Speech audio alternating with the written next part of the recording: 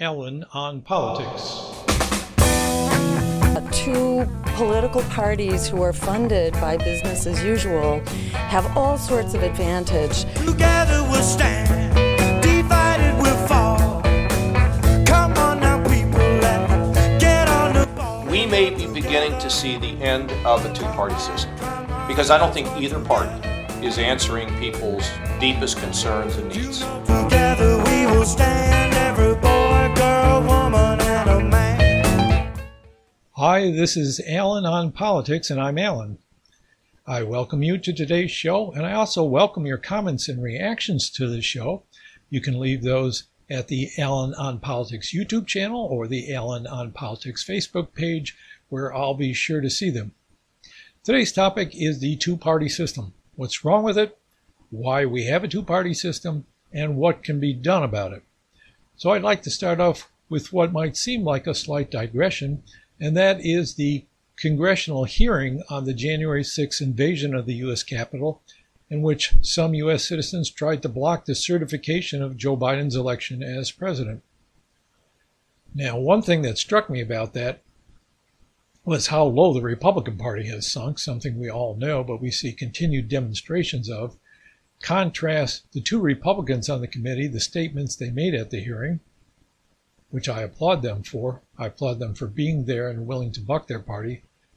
Contrast that to the statements of the many other Republicans who were outside the Capitol building giving a news conference in which they engaged in the usual shenanigans. Blatantly false lies about what actually happened in this serious event, demonstrating their fealty to one man over any principles the party claims to stand for, and trying to turn everything into partisan politics, even at a moment when the nation needs some kind of a guarantee or some kind of assurance that the parties are able to rise above that. So they look bad, right? But I don't want to present the Democrats as with purely good intentions in this either. I'm glad they're holding this hearing because there's a lot we need to know about what happened that day and what led up to it. But I'd like to ask the Democrats to probe the question just a little deeper, and that is to go back a few decades to see how we got to this point. Specifically, why so many U.S. citizens have become so angry and disillusioned with our government and with both political parties that a minority of them were willing to take extreme actions.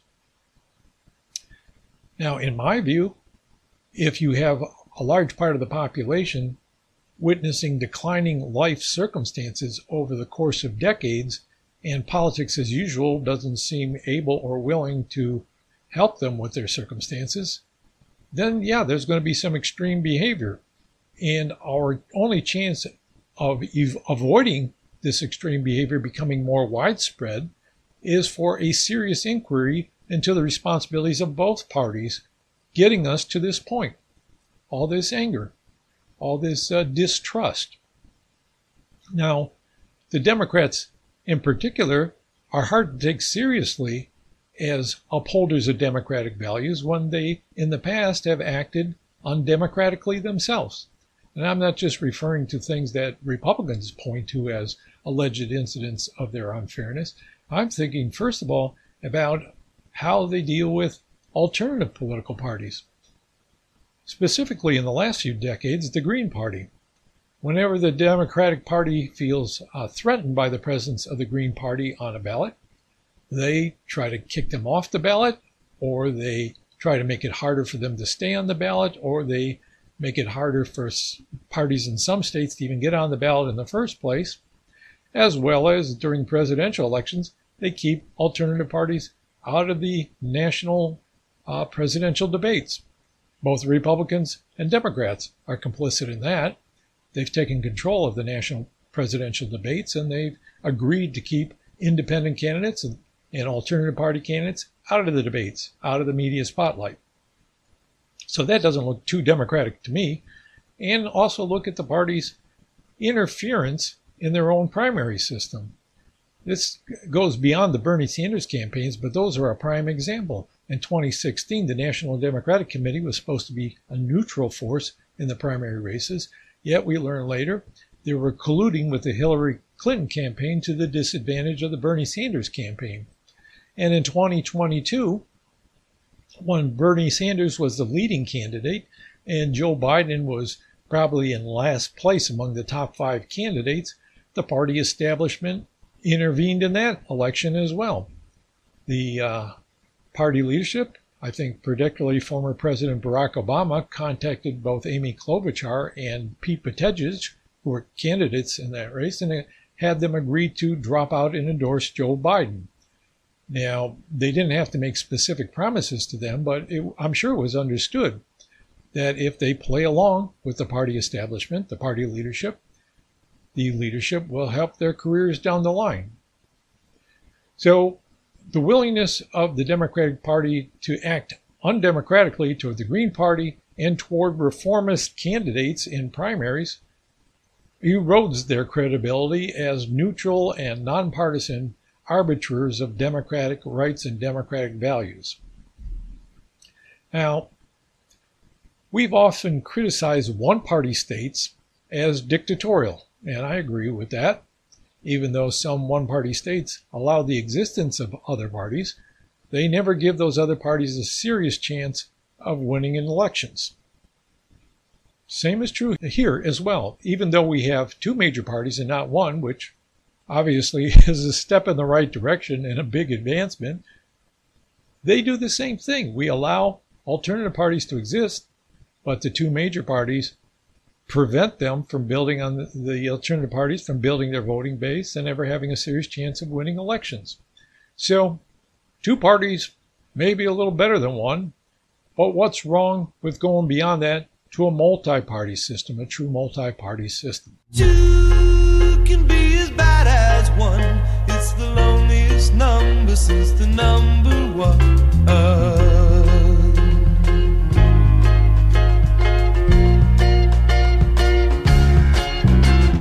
So what's wrong with our 2-party system? Let me give you 3 big problems. First, it limits the ability of voters to express themselves clearly, thereby disempowering the voters. Now, it may be that one or the other of the major party candidates perfectly matches your views on every issue, but chances are they won't. Say, for example, you like one candidate better than the other because they support your positions on some of the issues, but still there's other issues that you disagree with that candidate about. If you vote for them, they're still going to take your vote as an endorsement of all their positions, not just some of them, so it distorts what you're trying to say through your vote. Or say you don't like either of the candidates all that much, but you feel like one is maybe more competent and less dangerous than the other. Again, even if you're voting for the lesser evil, as it's called, the candidate that wins is going to take your vote, if you voted for them, as an endorsement of what it is they want to do. Or what if neither candidate is likely to act on the issues that you regard as most important? Say you want someone who will institute universal health care, or reform campaign financing, or stop United States military actions in all these other countries abroad, cut back on our military engagement. What if neither of the candidate is likely to act on any of those? So you vote for a candidate on some other grounds, but the real concerns that you have are not being expressed in that vote. Now, there may be an independent candidate or an alternative party candidate that better matches your views on things, and you could vote for them, but then your vote will be ignored entirely because that candidate is not going to win, has little chance of even getting much support, and so when it comes to the results, they're just going to talk about the winner and their other major party rival. So voters are disempowered because their means of expressing themselves are limited only to 2 candidates with a serious chance of winning. Okay. Second big problem. The 2-party system empowers big financial donors and their lobbyists. Okay. If you have money to give to a candidate, lots of money to give to a candidate, and there's only 2 parties with a realistic chance, it's easy to say what you can do. You give your money to one or the other, or maybe both. As is the case in many situations, you give them to both to hedge your bets, right? And if both parties are taking big money from donors, both parties are going to be inclined to they give access to the lobbyists of those donors, and they're more likely to be influenced by those lobbyists than they are to be influenced by the ordinary voter who doesn't have as much access to that official. So if there were serious choices from outside those two major parties and voters were disgusted with those parties accepting so much big money, then the voters could escape to some other party and convey the message that we prefer a candidate who's not taking big donations, or a new party maybe that's refused to take any big donations. But as long as those parties and candidates have no serious chance of winning, most voters are going to feel stuck with the two major party candidates, and the donors have an easier time of trying to control the process. They just control both major parties, and their job is done, so to speak. And finally, two-party system increases partisanship and negativity. First, there's the primary system. In order to become a serious candidate, you have to become the nominee of one of the two major parties. And to become the nominee of the party in most states, you have to win a primary in which only that party's voters can vote. So your voters in the primary are going to skew towards the most loyal party voters, the most partisan party voters, and the candidate that's the most partisan has a good chance of emerging. Now, when it comes to the general election, as a candidate, you're going to know that your only serious rival is the other major party candidate. And so getting people not to vote for that candidate is just as important as getting people to vote for you. So if you're going to have a positive message, you just give empty slogans and feel-good messages so you can appeal to as many people as possible. But whenever you talk about the other candidate, you're going to say the most negative things possible. You're going to highlight their flaws, even distort their record in order to get people to be scared off from voting for them, especially the more independent voters, the voters who are unsure which way to go. If both candidates are doing this, politics overall becomes more partisan and more negative. Beyond campaigning, it extends into legislating and the regular process of government, because each party is looking forward to the next election and trying to make the other party look as bad as possible, even to the point of denying a party that gets a majority from achieving anything, so they won't look good in the next election. So you see the Republicans continually blocking the Democratic agenda. So government looks like it can't achieve anything no matter which party is in power, and voters feel the lack of efficacy in the whole process, the lack of power. Okay? So those three things: disempowers the voters, empowers big donors, and creates more partisanship and negativity. Now, are there any advantages to a two-party system over a multi-party system? In political science, they used to talk about how parties in Europe, multi-party systems in Europe, were more vulnerable to extremists winning office and less stable. Now, if you think that the U.S. two-party system is able to exclude extremists from high office, you haven't been paying attention the last 4 years. Okay? And stability can be another word for protecting the status quo. If the status quo is serving the ordinary voter, the mass of voters well, that may be a positive thing. But in cases where times change and politics needs to change, policy needs to change, the status quo becomes a bad thing, right? It becomes defense of privileged interest at the expense of needed change.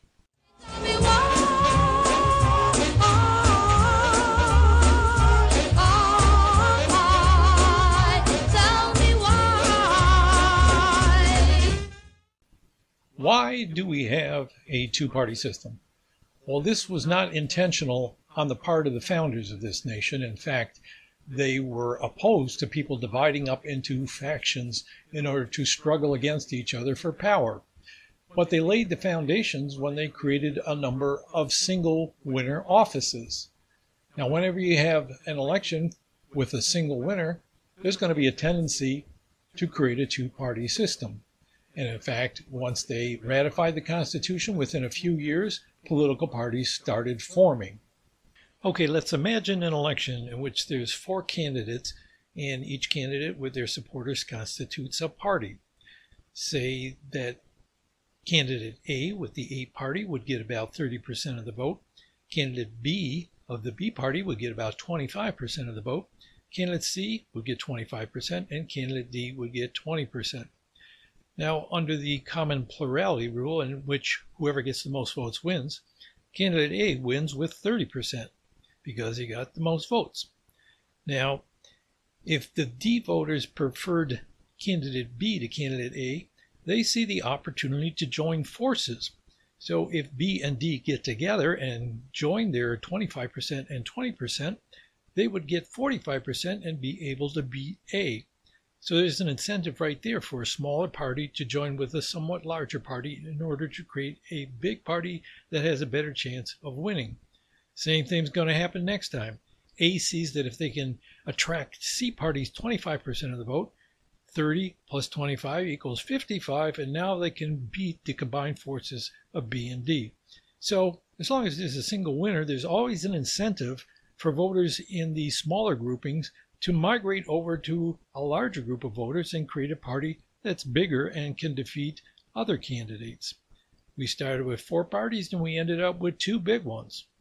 It's the same situation today. Voters realize that they have to back one of the 2 largest parties in order for their vote to mean anything.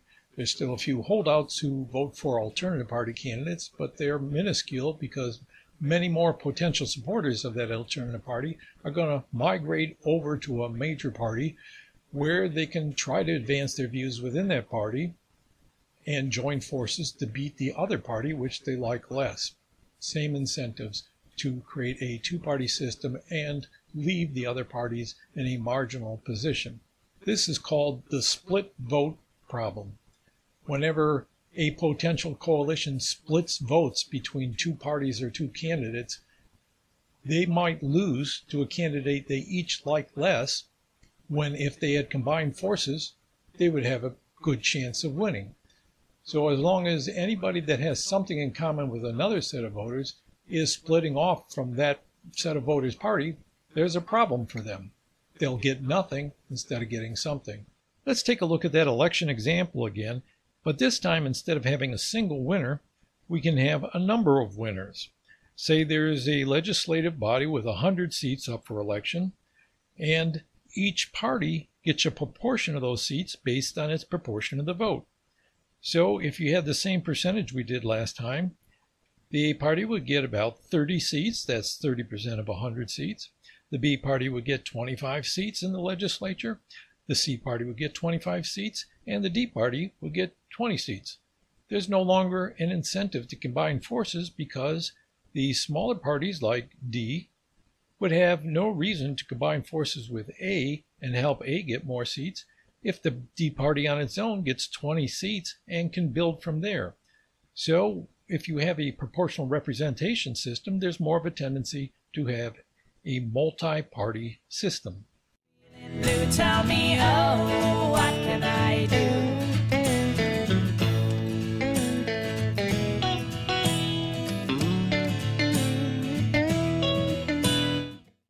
So now we come to the interesting question of what can we do about the 2-party system? And obviously the first thing that comes to mind is we could move from single winner elections to multi-winner elections using some type of proportional representation to assign seats. Now, for legislative bodies, in general, that's feasible. For example, each state, as far as I'm aware, has both a House of Representatives and a Senate. I think there's one state that has just a single House in its legislature, but all of them, to the best of my knowledge, assign seats in their legislature by dividing the state up into districts, geographic districts, each of which elects a single member to their state legislative body. For example, in Oregon, the state Senate elects its state senators, each from an individual geographic district, and the same in our House of Representatives. We divide the state into House districts, and each district elects a single member to the state House of Representatives. So what we could do is we could move into a system with larger districts that elect several winners. For example, the whole state could vote and then assign seats in the House proportionally according to the party share of the vote. Or you could have somewhat larger districts than we have now. Instead of electing a single winner, they could elect maybe 3, 4, 5, 6 members to one of the bodies in a state legislature and use proportional representation that way. So the idea is you'd have to have larger districts, and that would require perhaps a change in the state constitution, but for sure a change in state electoral laws. Now, the U.S. House of Representatives is similar, but there is a little kink here. Right now, 435 members of the U.S. House are elected, each of them from a single geographic district. For example, in Oregon, we have 5 representatives that we elect to the House, and we divide our state up into 5 districts, each of which elects 1 person to go to the U.S. House. So we get 5 altogether from those 5 districts. But then there's states that are so small in population, they only have a single representative assigned to them. So that's necessarily going to be a single winner district. So many of the states could do multi-winner elections to assign seats, their share of seats to the U.S. House of Representatives, but some states, a few states, could not do that. Now, when you come to the U.S. Senate, the problem is even more difficult because each state gets 2 senators, and each of those 2 senators are elected in a different year. So in effect, each senator is elected from a single member district, their state, and you can't change to a multi-member district without changing the dates that senators are elected in each state. And also, it would only be 2 senators to each state. Otherwise, you'd have to assign them nationally in some form, which would require a big constitutional amendment. Now, you also have another problem, which is even if you made a lot of changes to the way we elect people to legislatures at the national level or the state level, there's still a lot of offices that are necessarily single winner. And here I'm referring to elected executive offices. For electing the president, there's only going to be 1 winner. So you can't have a multi-winner election for a single president. It's the same thing in the states when it comes to electing governors or other state executive offices. Like some states, it's Secretary of State, Attorney General, Lieutenant Governor, all these different positions. Only can be 1 person who wins. So not easy to move from single winner districts to multi-member districts, and in some cases you can't do it at all. And as long as you have these offices which are single winner, there's going to be a tendency for the nation to continue to be more of a 2-party system. Even if different parties get more traction in legislative elections, there's still only going to be 1 winner for the top offices, which would mean there's an incentive for parties to get together in coalitions once more. So hard to change the U.S. system to multi-winner elections. But there's another option, which is changing the rule that says that a voter can vote for only 1 candidate in an election. Instead, you can allow them to vote for as many candidates as they like. And in our previous example, instead of voters from the D party feeling like they have to move over to the B party, they can simply say they like both D and B candidates. That way there's no split vote problem, or at least it's mitigated to some extent. I'm not going to get into the details of that right now, but there's also systems that say you can even show preferences between more than 1 candidate.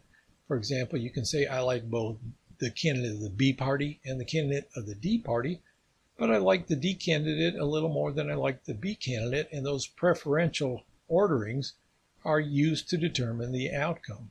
Now, this isn't just pie-in-the-sky stuff, because there's already a movement to institute alternative voting systems in the United States.